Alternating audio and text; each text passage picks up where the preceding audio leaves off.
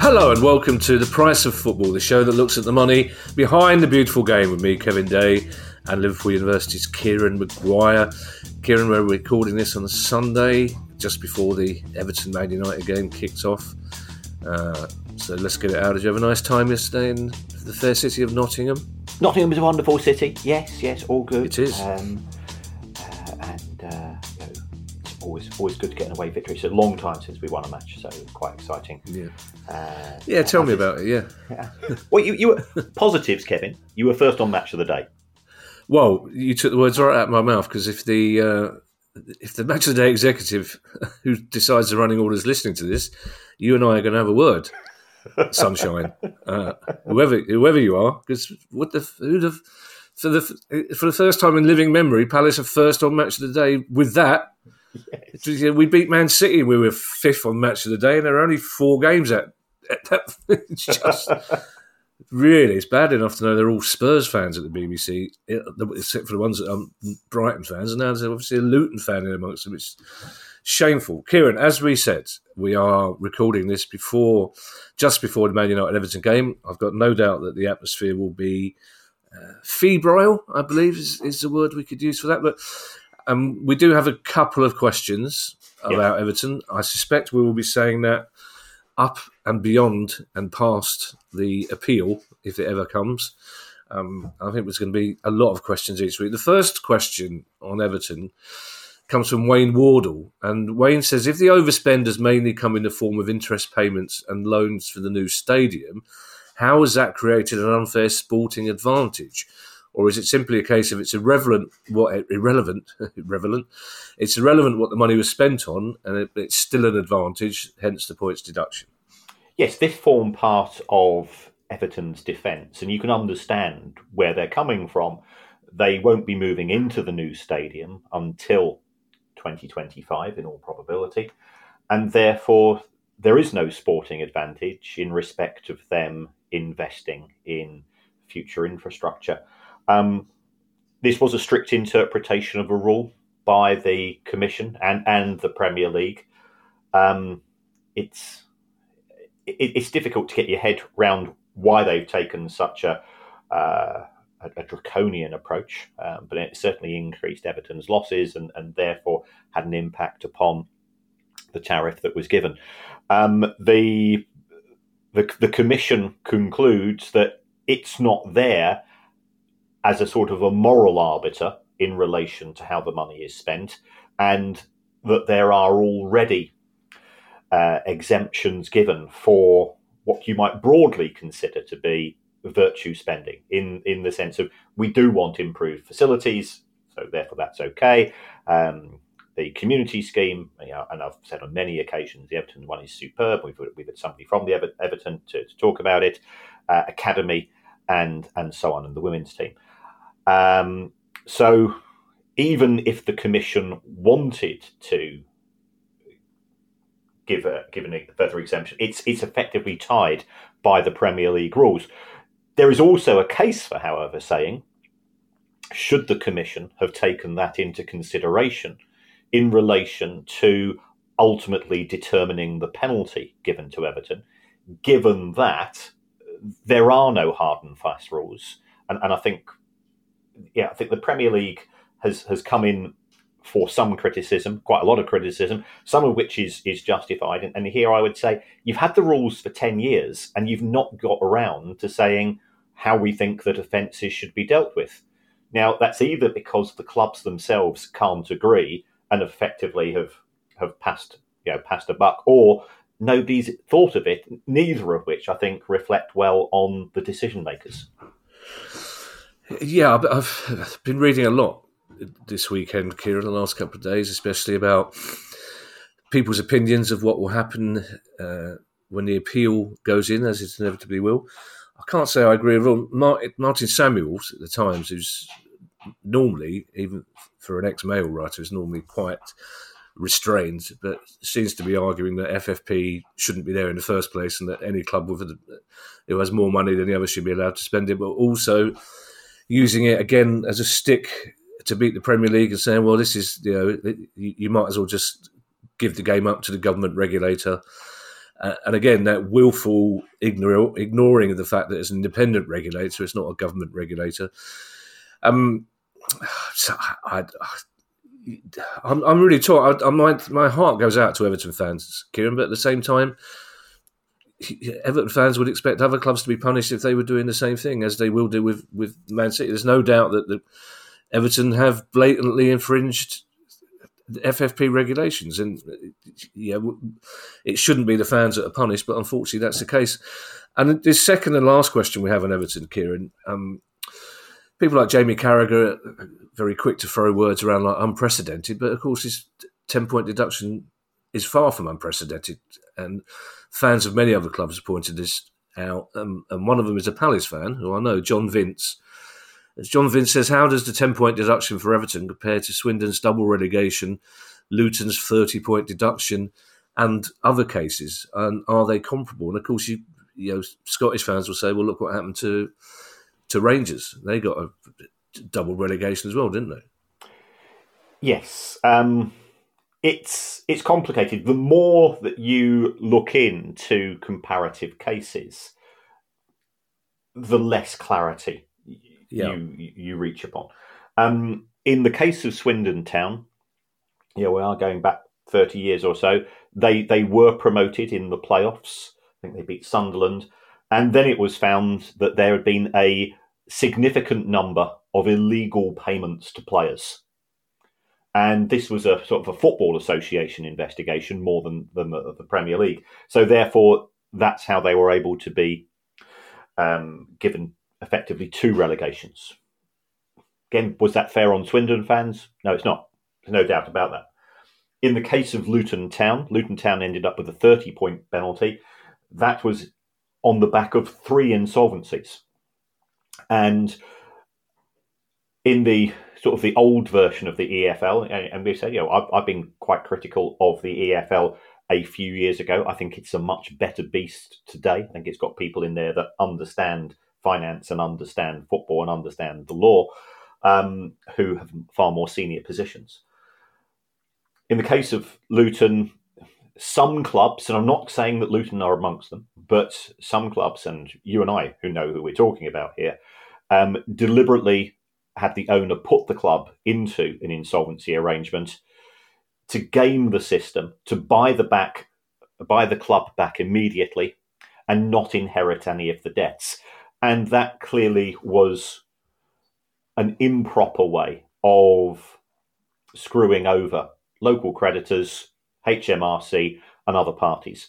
So the football industry, aware of the degree of scrutiny that was introduced, or that it was subject to, decided to introduce these rules that said that there would be sporting penalties. If we take a look at Queen's Park Rangers were promoted in 2014 on the back of a bit of shenanigans, is the only way I can describe it, with regards to debts being written off by the owners that were being treated as quasi-income. They were subject to financial penalties. So Everton are saying, well, QPR only got to the Premier League due to a breach of FFP, to a breach of financial rules. So you can understand that from Everton's point of view. Leicester City and Bournemouth, again, both promoted. There were issues to do with their finances. They were given financial sanctions. So why not Everton? If we look at the most recent cases in respect of FFP, we've got Birmingham City. They were given a 9-point deduction by the Premier League, but by the EFL. But I think what is very noticeable here is that the commission who were reviewing the Birmingham City case did have a very strict set of guidance notes given to them by the EFL, which says if you breach the rules by this much, I think it's an X point penalty plus for each £1.5 million extra each £2 million above the limit, a further point, and then you had aggregating and mitigating factors. So there were some guidance notes. Why on earth has the Premier League never got round to that until August 2023? It's a classic case of stable door horse has not just bolted; it's emigrated. In the case of UEFA have attempted to ban clubs for breaches of financial fair play rules. And remember, Manchester City initially were given a 2-year ban from UEFA competition, and we have seen other clubs being given bans as well. So there is no definitive way of saying there is comparable activities, because financial fair play only came into existence in 2013, and this is the first case that has been held with regards to those particular types of charges. I mean, I read Martin Samuel's article as well, and I agreed with some of it, and I didn't agree with other parts of it. For the sake of transparency, for some reason, Martin Samuel doesn't seem to like me, given that he's commented. I've never met the guy, but he's made a few comments. Well, yeah, fill your boots, mate. But with regards to the central premise of financial fair play, in any other industry, an owner can come in and put as much money as they desire. Is there a case for saying that should be the same in football? Well, there is a case for saying that, and I think that would be a spectacular case of be careful what you wish for, because it then does become whoever's got the biggest sugar daddy becomes the most successful club in football. And it does reduce competitive balance, both domestically. You've also got that issue as well. If we're going to have those rules effectively abolished in the UK, how does that impact upon participation in UEFA competitions and so on? So there are cases both for and against. The more you go into it, the more difficult it becomes. Martin Samuel's headline is the Premier League has made accountants and lawyers stars. I don't think it has. I think it's made them scapegoats to a certain extent, depending upon what side of the fence you are in respect of particular rulings. All that I will say is that when the rules came out for financial fair play, I read them and I came up with 10 schemes on the first night. And I've said this on more than one occasion. I came up with 10 schemes on the first night. This is how I would seek to circumvent the rules. And it then becomes a game of financial fair play, whack-a-mole, willy-waving, whatever you want to call it. And it's whoever's got the most persuasive accountants and lawyers. And that's not football. Yeah, I wouldn't recommend whack-a-mole whilst willy-waving. Which is, I would try and keep those two separate if you possibly could. Although alliteratively, very, very nice. If it's any consolation, Kieran, I don't think Martin Samuels likes me very much, and we have met several times. That's possibly the reason. I think I once sat in his chair in a press room recently when the whole place went really quiet because he's one of the big dogs. I do feel, Kieran, I feel every sympathy for Everton fans, and I was as taken aback by this as they were, to be perfectly honest. In fact, even at the Dulwich gig, which was the night before the penalty was announced, I was saying to anybody who wanted to listen that I didn't think there'd be a points deduction, and if it was, it would be suspended. But Barnsley fans will be very unhappy this week that they've been thrown out of the FA Cup because of an accidental administrative error. It wasn't deliberate, it wasn't malicious, but the rule was broken, and therefore the FA sanctioned them by putting them out of the FA Cup, which is the known punishment for that.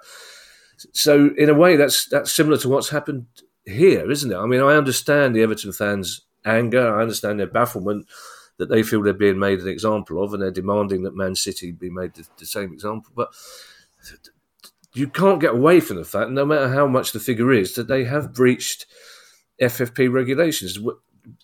Whether or not you agree with the punishment, and I don't, but you can't get away from the fact that it's a fairly open and shut case, Kieran, and that we've been talking about the potential for this happening almost since the pod started. Certainly in the last 2 or 3 years, we've had many, many questions about why Everton hadn't been pulled up before, and normally the answer was because the Premier League hadn't put a ceiling on how much you could claim COVID had disrupted your finances. Yes, yeah. I think there are two separate issues. Three separate. Should we have a set of rules, and are the Yeah, present rules fit for purpose? For me, that's questionable yeah, because it reinforces the existing gaps between clubs. yeah. Secondly, has there been a breach? Yes, there is. Thirdly, what should the penalty be? And I think this is the area which has caused the most controversy. Um, I think it's very much at the top end of what I was expecting. I know that the Premier League were pushing for 12 points. Yeah. Um, I'm inclined to go with you. I would have had a lower penalty and a suspended penalty. I.e., you're on our naughty step. You've got to be seen to be taking that into consideration as you go forward over the course of the next 12 to 24 months. So that's why, my personal. But at the same time, I've not seen all of the evidence. I don't think. And we talk about Everton, and the fans will say, well, if you talk about Everton, you're talking about us. So here I'm going to say, if you take a look at some of the comments in that report, it's very much directed towards the executives, the people who put together both the accounts and the PSR calculations. If you are using words such as misleading, and that is included in the Independent Commission report, when it was said that Boris Johnson misled the House of Commons, when Boris Johnson misled the Queen, it's a polite way of saying they lied, and that's not helped. I think if Everton had been a bit more proactive and says, yeah, we acknowledge, and again, this comes down to the executives, and many of those executives are not there at the club. So again, it seems harsh that the people who are presenting the case on behalf of Everton were not able to get the comments from the people who were involved at the time. And there's been a lot of bad decisions made at that club. Again, the fans haven't made those decisions. We have plenty of questions today, Kieran, about other clubs. The first two are both very interesting questions about Manchester United. And the first of those comes from Ryan Trainer Smith. Ryan says there was a furore about sporting integrity when it looked like Qatar might own Manchester United as well as PSG. But hasn't this principle already been broken with multi-club models like City Football Group and Tony Bloom? Yeah, exactly. Quite right, Ryan. For example, Brighton and Union Saint-Gilloise, who are second in their league, could very plausibly meet in Europe in the next few years, please God, no. Is this because of the size of the clubs involved and not the actual damage it would do to sporting integrity? It's a fair question, Kieran, isn't it? It is a fair question. I don't think Tony Bloom expected Brighton to be in Europe. As a Brighton fan, I didn't expect Brighton to be in Europe. And UEFA investigated Tony Bloom's relationship with those two clubs and has brought in rules. And this was also applied to Aston Villa and their owners. Tony Bloom has now had to divest of his interest in USG. Brighton are not allowed to sign players or to loan players to USG. So UEFA are taking this harsh, I think significantly. We've not seen it at other clubs to the same extent. I think Watford and Udinese, where we've had 20 transactions, and we've commented upon that. There doesn't appear to be an appetite from the domestic legislators. UEFA here, I think, are probably one step ahead. There's a much broader issue going forwards, in my opinion, with regards to what are FIFA going to do, because Manchester City do own clubs. We've got the Saudi Arabian Public Investment Fund, which owns Newcastle, owns 4 clubs in Saudi Arabia. But what happens if Al Hilal and Newcastle are drawn together in the FIFA World Club Championship? Knowing Gianni Infantino in the way that we do, he will no doubt come up with some long-winded speech which will justify whatever he chooses to justify.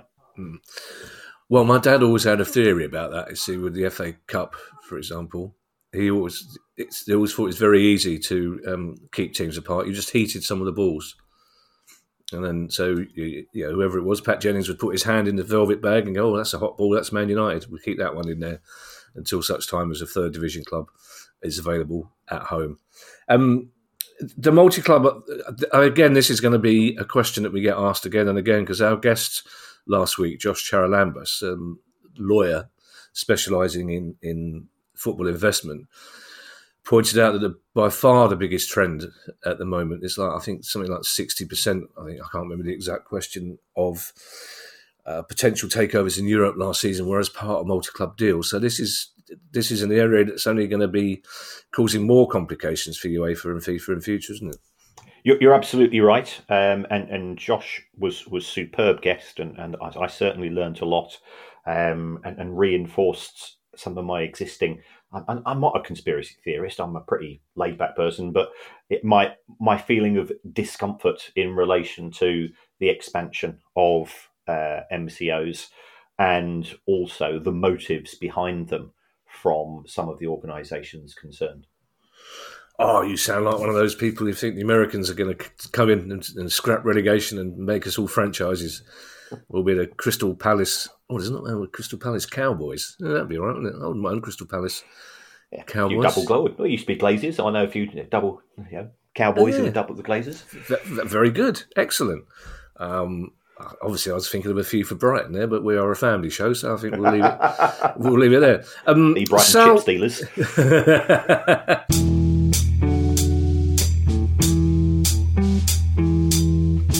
This episode of The Price of Football is brought to you by the AI-powered workspace Notion. What if you had access to tomorrow's tools today? In Notion, you do. It's the AI-powered workspace where any team can turn ideas into action. My career is sort of a bit like being a butterfly, and I'm always jumping from project to project. So therefore, Notion helps me from summarising meetings notes and automatically generating action items to getting answers to any question in seconds. If you can think it, you can make it. And Notion is for everyone, whether you're a Fortune 500 company or a freelance football finance lecturer. You can try Notion for free when you go to notion.com/priceoffootball. That's all lowercase letters, notion.com/priceoffootball, and start turning ideas into action. That's notion.com/priceoffootball. Hi, I'm Steve Lamack, and every week I'm joined by Music Ally's Head of Insight, Stuart Dredge, on The Price of Music, the weekly podcast all about the money behind the music industry. In each episode, we discuss the very latest goings-on in the music business and dig into the finances behind the big stories. So whether you're a music lover who just wants to know more about what really goes on in the industry, or you're an aspiring musician, manager or label owner who wants some inside knowledge on how Spotify's financial model really works, or what the future holds for independent live music venues, this is a show for you. Subscribe to The Price of Music in your podcast app now. See you soon.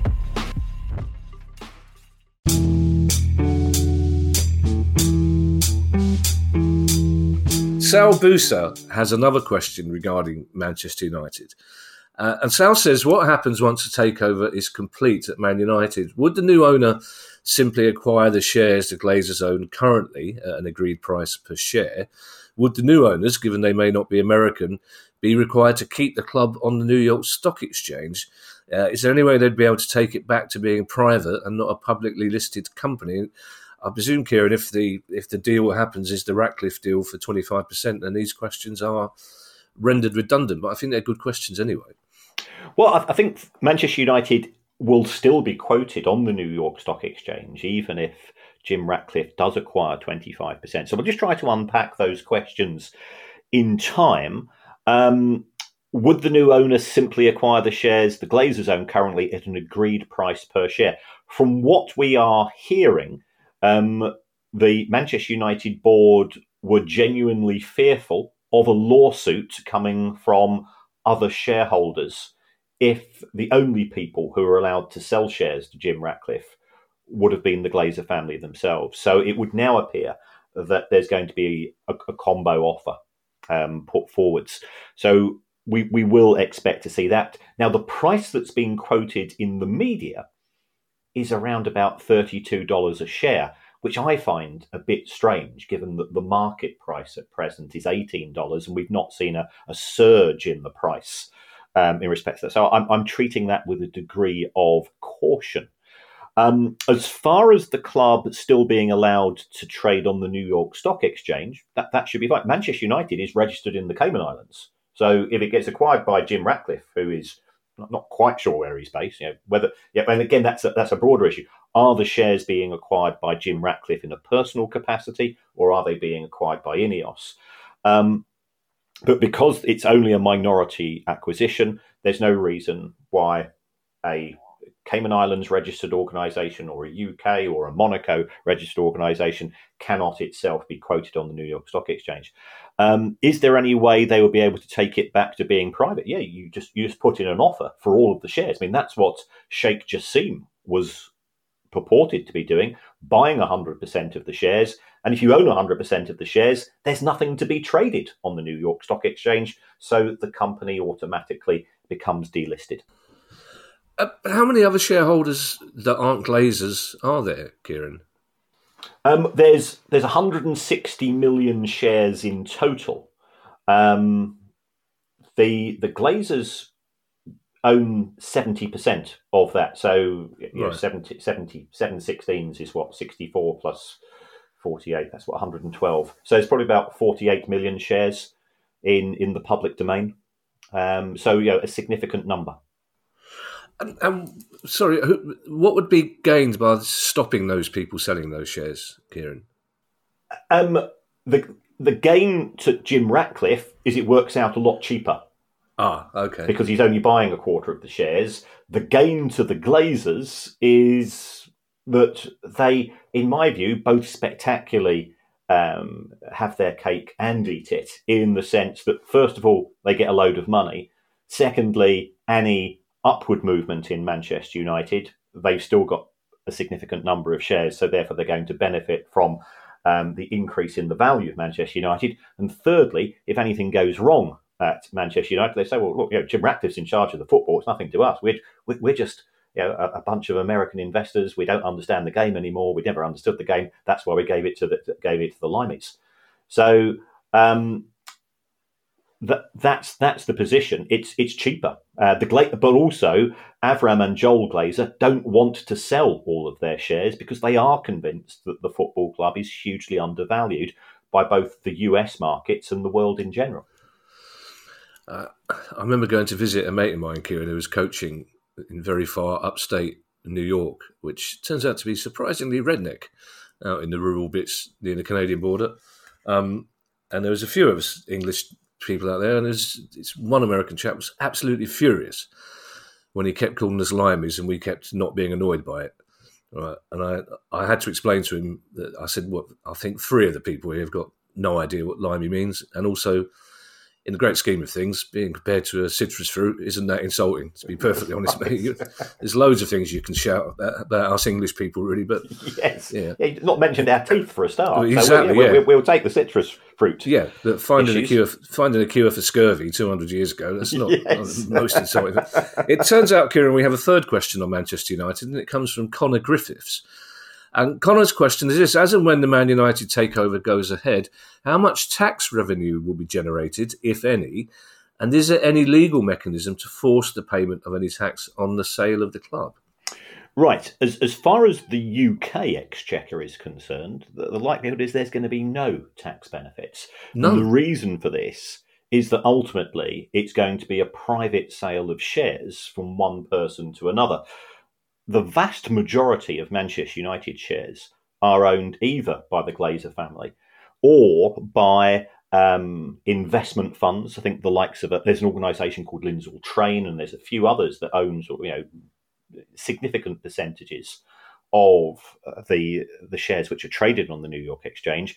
So if they sell their shares at a profit, then they would be subject to what's referred to as capital gains tax in the USA, and you'd probably, as long as you've held the shares for at least a year, you'd end up paying 20% on the profit. So if you bought a share for $10 and you sold it for $18, that's an $8 profit. 20% of that, it's $1.60 tax per share that you sold.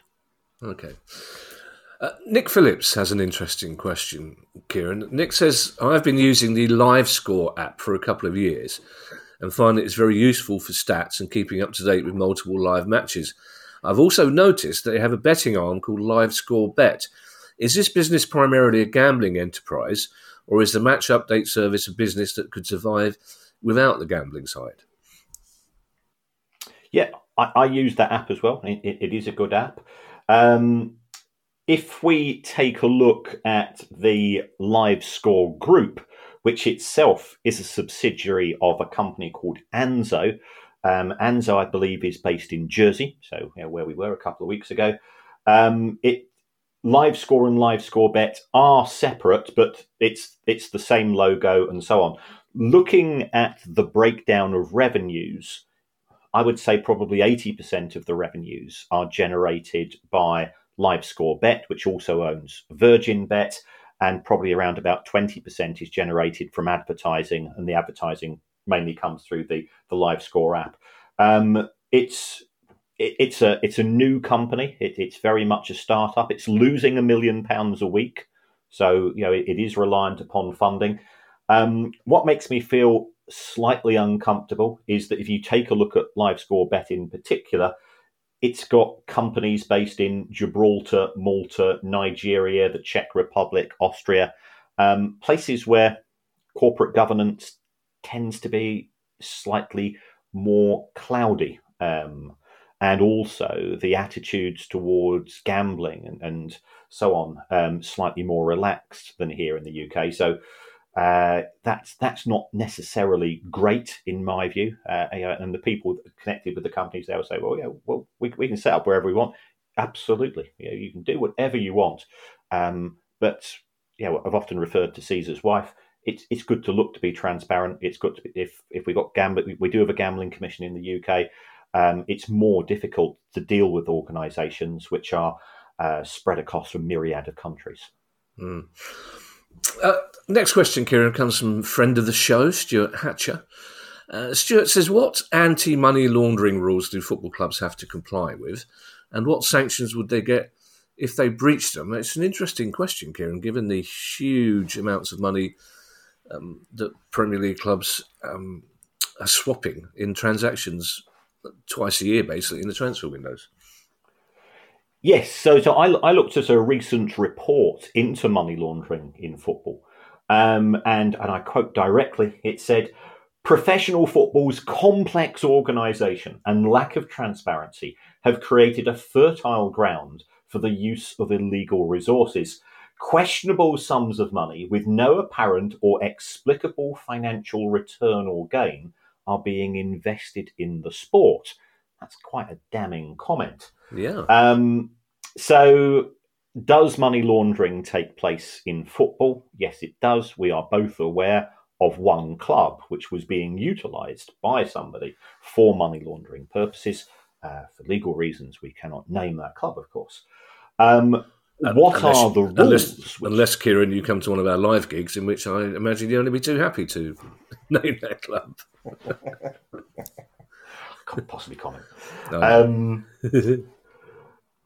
So what are the rules that football clubs should be applying? Because they could be subject to scrutiny. And remember, we have seen in respect of the Premier League itself, in terms of the owners and directors test, that is a form of doing due diligence in respect of background and money laundering. The EFL have certainly upped their game as well. As far as what the club should be doing in respect of transactions, they should be doing due diligence because these are £1 million plus transactions. They should be reporting any suspicious activity. So they should be self-reporting. Effectively, we're saying that if you are a multi-million-pound organisation, then you should have some form of compliance department, which is saying, let's just check that we are in accordance with the rules. You should have a risk management strategy, and that should be embedded into the governance of the club, and so on. So there are no specific rules that you see in sort of the Premier League handbook or the EFL handbook, but there is a broader set of compliance with international transactions. The only trouble with that is it doesn't tend to cover domestic money laundering issues, which may or may not exist. Okay. By which I'm assuming you're implying they do. No, silent. Yeah, nothing. No, you might infer. That doesn't mean that I imply. You went full Mount Rushmore on me there, Kieran. It's very good. Moving on, you're on to the next witness. Paul Glover has this question, Kieran. Thank you, Paul. Paul Glover says, do owners ever take a salary from their club, or do they only take dividends? Very rarely do owners take dividends. Dividends are given to shareholders. Now, I think Manchester United, we've taken up a fair amount of this show. They famously paid quite significant dividends between 2016 and 2021, around about £22 million a year. Those went to the Glazers and other shareholders. It's been a very rare occurrence elsewhere. I think Swansea City, it happened. But when it comes to salaries, there are quite a few owners. There was when Blackpool got to the Premier League, and famously their wage bill in the Premier League appeared to be lower than their wage bill in the Championship in terms of getting to the Premier League. Somebody whose surname was involved the word Oyston took out around about £11 million as a salary. Or as a payment. We have seen people such as Ken Anderson, who is the former owner of Bolton Wanderers and has been associated in the last few days with a potential bid at Reading Football Club. I think it's fair to say I'm not particularly keen on that. Bolton Wanderers fans, I think, and Reading fans have been in communication. They will know the reason why. He said, I've never paid myself a dividend or a salary, and that is indeed correct. He did, however, pay himself £625,000 as a consultancy fee, and his son, Lee Anderson, was also paid £125,000 for services to the club. And to be fair, there's a very nice picture of Lee Anderson wearing a Bolton Wanderers tracksuit, wandering past a chip shop, and it could be that he's doing it as for marketing the new kit. That could be the case. So people have taken money out, not necessarily as dividends, through other means. Some owners, Steve Parish at Palace, he's taken out substantial sums, not in the early years of his ownership, but in recent years he's taken out 7-figure sums from the club in the form of a salary. You look at what's happened at West Ham when David Gold and David Sullivan, they both lent the club money. And what they did, they say, again, we've not taken out dividends, we've not taken out money in the form of salaries, but we have paid ourselves £20 million in interest over the period of the loan. So there are a variety of routes through which owners can extract money from the club. They can rent premises to the club.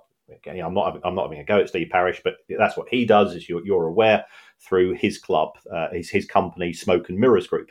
So if you want to get money out of the club, there are ways and means. Or you can simply go to the club secretary on a Tuesday night and demand that they empty the safe and give you the contents of the safe. I can't remember which former owner of which club, and I can't remember how many years he was banned from football, but that's one that comes to mind as well. Yeah, I can't. What was his name? I keep thinking Itsy Bitsy Teeny Weeny Yellow Polka Dot. I should point out to people listening to this, by the way, that Steve Parish's group is actually called the Smoke and Mirrors. That's the name of his company. Kieran wasn't dropping any hints there about Steve Parish's business. No. And also, I think it's a gag. I think it's a good gag. It's a gag, Kieran. Let's agree. Let's leave it there. So, as a comedy professional, let's leave it as it's a gag and not make value judgments about whether or not it's good or bad. And to be fair to the Andersons, I understand that the price of fish has gone through the roof lately, so it's quite possible that £125,000 was simply buying 10 cod and chips, basically, an upmarket fish and chip shop. So I don't know if the price of fish can go through the roof. Really, it seems a bit Anyway. Our next question. New podcast comes... there, the price of fish. Oh, think of the puns. Sorry, I couldn't catch that, Kieran. I'm a bit hard of hearing. Lordy. It's got a terrible headache. Anyway. Bye-bye, BAFTA. Yeah. Oh, that's gone long ago. I've put something else on the shelf now. I've got a statue of Smudge on the shelf now. I'm not going to get anything else put there, are we? Our next question comes from Rory Woods. I did initially plan to suggest that Rory Woods' dad probably really likes golf, but then I realised that you don't choose your surname, do you? Unless he loves golf so much that he changed his surname to Woods by deed poll. But Rory Woods has a question. Again, this is an area that our listeners have always interested in. Rory wants to know, how does the Premier League TV deal break down around the world and how are they negotiated? For instance, the rights would surely be worth more in the UK than, say, Cambodia. So does the Premier League have a minimum amount they need to achieve to provide an international broadcaster with the rights, or is it purely an auction to the highest bidder? And if it is an auction, is there anything to stop collusion locally to essentially secure rights at low price? I'm particularly interested in that part of Rory's question. Does the Premier League have a minimum amount or they need to achieve, or is it actually just goes to the highest bidder, whatever the bid? What will tend to be the case is that the Premier League will put out bids for individual markets to tender. And there will be a minimum tender price. And they will say, because we don't want to devalue the overall product, if you cannot meet the minimum tender price, then that particular geographical market will have to go without the Premier League. We've seen the French TV, the French football authorities do that domestically, and there was a genuine danger that we could, if you're a French viewer, you could end up with nothing to watch because the Canal Plus and others have said we're not overly keen on the product at present. So that is to protect, and also we know that some countries are geographically quite close to one another. So if it turned out that the Cambodian rights were sold off very cheaply, and here I'm going to show my spectacular ignorance of Southeast Asian geography, does it mean that if you're in Vietnam or if you're in Laos or if you're in other countries which are close by, it could be that you can get them cheaper using a dodgy box from the next country. So if Cambodia was selling them off dirt cheap, it could mean that people in Laos and Vietnam will say, well, we won't pay for our domestic broadcaster, we'll get them from Cambodia itself. So in order to protect, I think, the overall value of the market, the Premier League will say there's a minimum amount that we're prepared to accept. That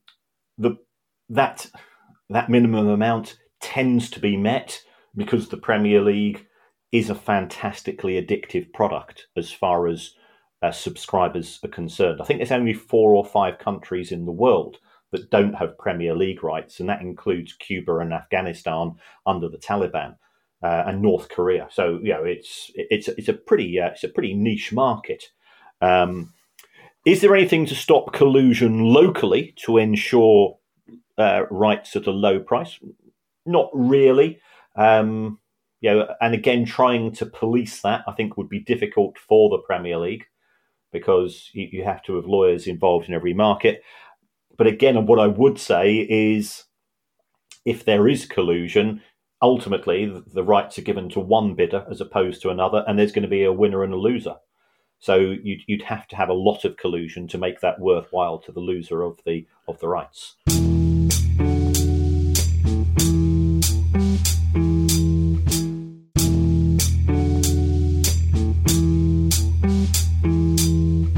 David McCutcheon has our next question. I think this is a really interesting one, Kieran, and it's sort of relevant to the Everton case.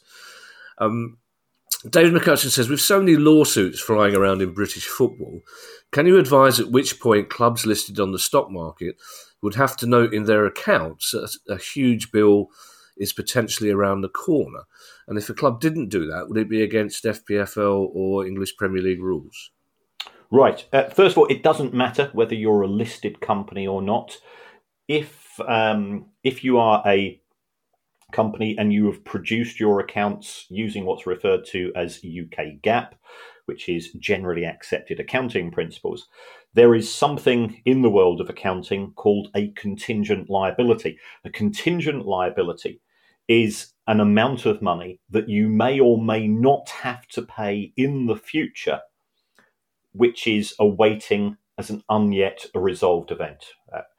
So you've got to wait for the legal case to be heard or a settlement to be made. Now, if you expect to lose the case, you put that sum through your accounts. If you think there is a possibility of you losing that case, you then stick that particular issue in the footnotes. So if we take a look at the Manchester City 2023 accounts, Manchester City makes specific reference as a contingent liability to the fact that they are being investigated by the Premier League. They may have some financial or sporting sanctions as a result. They also say, because we think we're going to win the case, we've not stuck that amount in the accounts. If you take a look at Manchester United and Newcastle United and some other clubs, historically, they've been subject to investigations by HMRC with regards to amounts being paid to image rights companies. Those cases have not necessarily been resolved. So therefore, again, they say, well, we might have to pay out an amount of money. We haven't actually got a clue what it's going to be. And that sort of, it deals on a broader issue, because you'll also find in the accounts of what I would refer to as better prepared clubs, is they do exactly the same with potential payments in respect of add-ons for transfer fees, bonuses to players, and so on, when certain goals are achieved. And the amounts that we're talking about here can run into tens and sometimes hundreds of millions of pounds. I like that word, betterly. That's a good Homer Simpson word, betterly. Yes, we got that one from. Betterly prepared sounds better than better prepared, doesn't it? I'm intrigued, Kieran. I've heard you mention the gap thing before. Generally accepted accountancy practice. Is that right?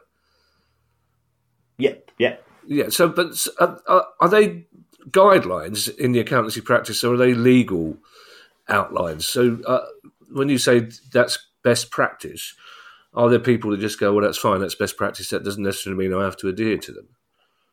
Well, you don't have to adhere to them if you can prove that by not adhering to them, you are better representing the state of affairs of the club to all of the stakeholders. However, if your club is being audited and the auditors will say, well, look, you've not applied this part of the rules in relation to transfer fees, or this part of the rules in respect to amortization, for example, therefore we're not going to sign off the accounts. That is the possible downside that a club might have to deal with.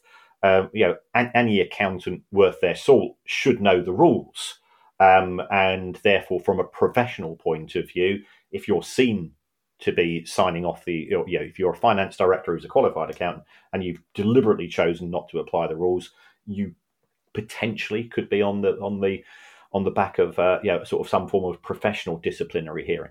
Okay. We end this pod, Kieran, on what I can only describe as a dangerous precedent. We're stepping into uncharted waters here, Kieran, and I'm not entirely sure I want to step into these waters. I'm not entirely sure whether these stepping stones I'm putting my trainers on are ready to take my weight, Kieran. But it's written down. Producer guy's written down. It says 2 questions from Raphael Better, and then in brackets, both so good they also both made the cut. PG, which is producer guy's friendly way of referring to himself when he talks to the minions. PG. Both good, so both made the cut. Now, I mean, that's a value judgment. They are good questions, but I think what a slap in the face, Kieran, for the people, the thousands of people that are on our waiting list who can't even get one question asked, who have got through to the end of this pod doing what they do every week with their fingers crossed, saying, please, please, possibly even putting a rosary bead if they're the same background as us, saying, please, please, let this be the week my question on amortization is asked. And no.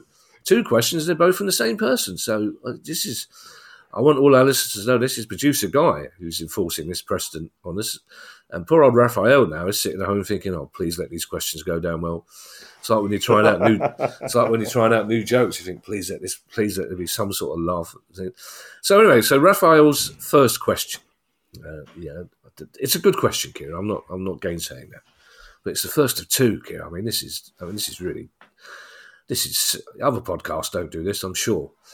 I'm sure little Josh Widdicombe and little Robbie Beckett don't have the same two questions about how annoying their toddler is in a row from the same person. I'm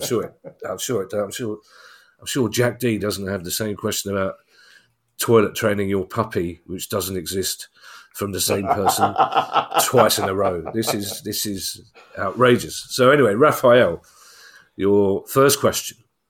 You have recently shared with us, says Raphael, what happens when a player gets injured and who actually pays for their medical bills. I was wondering, though, what happens in the case of a failed transfer. I assume the buying club pays the fee to bring out the player for medical discussions and so on. But what happens if the transfer just doesn't go through? Who pays for the return leg back home?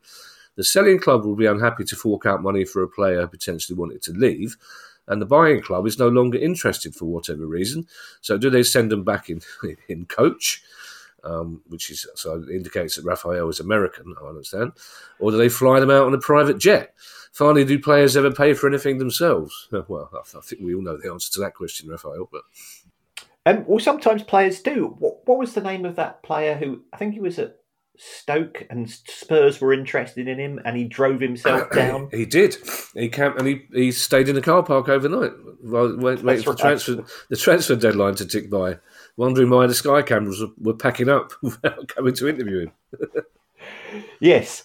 It would be the obligation of the buying club. The buying club makes an offer to the selling club, and therefore this would be deemed to be part of the overall cost of recruitment of the player. And that would include a two-way ticket. Whilst I quite like the idea of a player arriving, goes through the medical, or his agent says, well, I want 150 grand a week, and the buyer says, not on your Nelly. And they just walk out the room, and the player's going, what we're supposed to be doing next? You can make your own way home. It's 1:45 on January the 31st. You can make your own way. The last train to Thornton Heath's just gone. Mate, you have to get an Uber. Off you go. It's hilarious. Yeah, I think the buying club would suffer severe reputational damage within the industry by taking such an approach. So it tends to use private jets if you can get hold of them. And of course, our friend Chloe, indeed, she sort of spoke to us through the process that would happen there. And quite often clubs have jets on standby, and they hope that the medical doesn't take too long because the pilot has a limited number of hours, and you can't. I don't think you can do overtime as pilots. It's one of those jobs where, because of the potential repercussions if things don't work out, you'd have to be very strict. So there can be a lot of complications involved. As much as I really like sort of a planes, trains, and automobiles route home.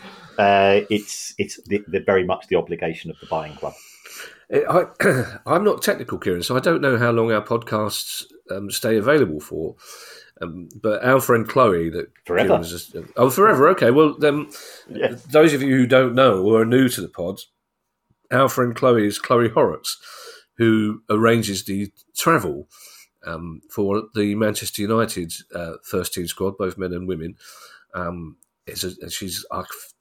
think I'm on the safe ground. She'd say she's a proper mank, Kieran. Absolutely, And she's when she did the live show, I discovered that she has a glare that Paddington Bear would be very, very proud of. When asked a question that I'd absolutely promised I wouldn't ask her, and then completely forgot and asked her. But the interview she did with us was absolutely fascinating. So if you want to look out for that episode, one with Chloe Horrocks, then I urge you to do so. And the second question from Raphael Better, I like Raphael's first question, and I'm not going to be cheap enough to go, but this one is better, Raphael. Obviously, but I did like even better. Very good. I did like your first question, Raphael. This one, I did particularly like, because as you know, Kieran, I always like the sort of question that sounds like it's the result of 3 or 4 people sitting around a pub table around about 10:30 at night when they feel, well, we should go home, but I don't really want to go home yet. Well, but it's a cracking question. And Raphael's second question is, what's stopping an extremely wealthy fan from going to their club's website and buying enough shirts to pump up the club's profits and get the better of FFP rules? They could then donate the shirts to a third world country, increasing the support for the club too. This seems like a win-win-win situation in my eyes. And I think I'm going to hazard a guess, Kieran, that the answer is there's nothing stopping an extremely wealthy fan doing that, because we have had rumours about extremely wealthy owners in particular, buying boxes for themselves and for friends. So what's the answer to this obviously pub question? I, as you know, I don't drink, so I don't really understand these things. I presume this is not a pint number one question either. Oh, no. Is that fair to assume? No. Pint number one, you're getting it. Basically, you're getting how's the family out of the way. Basically, pint number one. Pint number two, because we're all encouraged to talk to each other as middle-aged men these days. So you do a bit of, you okay if you're all right at work? You're not really interested, but you feel that you should ask. And pint number three is general football chat. This is a pint four question, Kieran, I would say. This is a pint four, verging on pint five even, actually. But let's be generous to say this is a pint four question. Right. Okay, fantastic question, Raphael. Absolutely nothing to stop a club from doing this, or an extremely wealthy fan. All I would say, it's not the most efficient way. Yeah.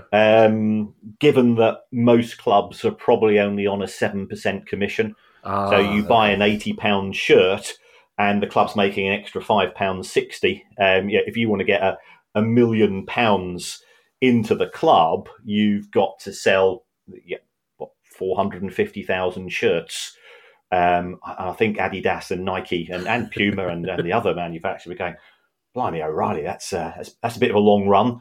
And then all of a sudden, a bunch of somewhat startled kids in Gibraltar go, Jesus, we've just got 450,000 Coventry City football shirts. What on earth are we going to do with them, or whoever the club might be?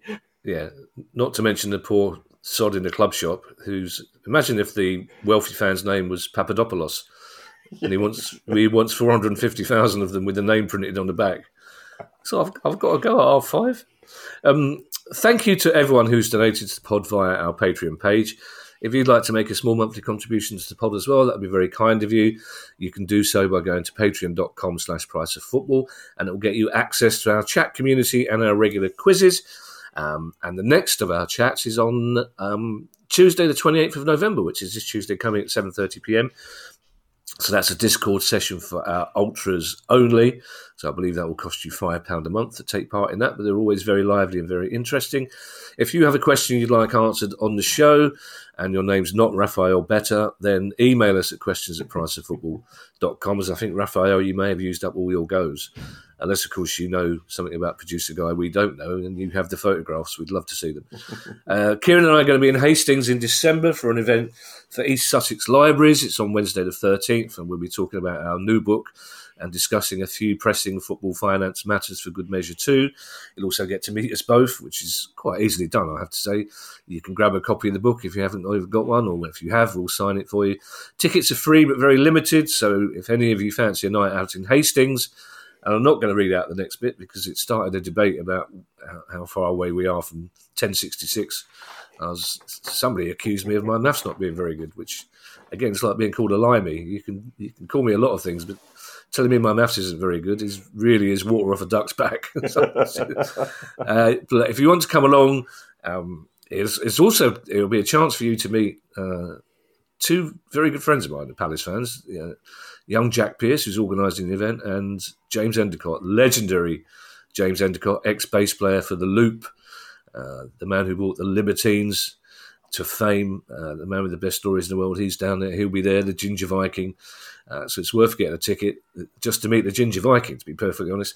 So you can do that by clicking the link in the show and register for your ticket. If you'd like to buy our latest book or one of our other books, get yourself a Price of Football t-shirt. You can find details on our website, priceoffootball.com. We'll be back on Thursday with our regular news pod. In the meantime, I shall hand you over to Mr. Kieran Maguire for his customary farewell. Well, thank you as always for those people that have been interacting with us, correcting our mathematical and geographical errors, of which I am guilty very much of. We're going to get a lot of tweets from Southeast Asia, Kieran. That's all I'm saying. We are, aren't we? And also, there's people at Patreon. Remember, if you want to have an ad-free version of the show, Patreon members can opt for that. There's other ways to support the show, and that's to give us a review. If you want to give us a review for the book, those of you that have read it, that helps us with our very good friends at Amazon and other publishers, of course. And you can also give us a review of the podcast by whatever app you use to listen to it. And it doesn't matter what you say. And we're recording this on Sunday, and it is a sad day for football. So I'm going to say, if you'd like to say, you'd rather have it presented by my two favourite Terrys, and I say this as a Brighton fan who's not necessarily a Crystal Palace fan, Terry Venables, and of course my own Uncle Terry, God rest his soul. Well, that would be a chatty one, wouldn't it? They're both it would be very chatty, and I suspect if you did a Venn diagram, they'd have some friends in common. I imagine they would. I think for all that Terry Venables' career at Palace as a manager ended under a cloud, he brought us some very, very happy times at Selhurst Park. He was responsible for some wonderful football both as a player and a manager. Probably for Palace fans my age, apart from the semi-final in 1990, that Friday night in 1979, when I'm going to say 120,000 people were in Selhurst Park. Officially, it says 55,000, but it's he will be sadly missed by all in football. And of course, he didn't get on very well with Alan Mullery, so I was always inclined to like him. Bye, everybody. Bye. The price of football.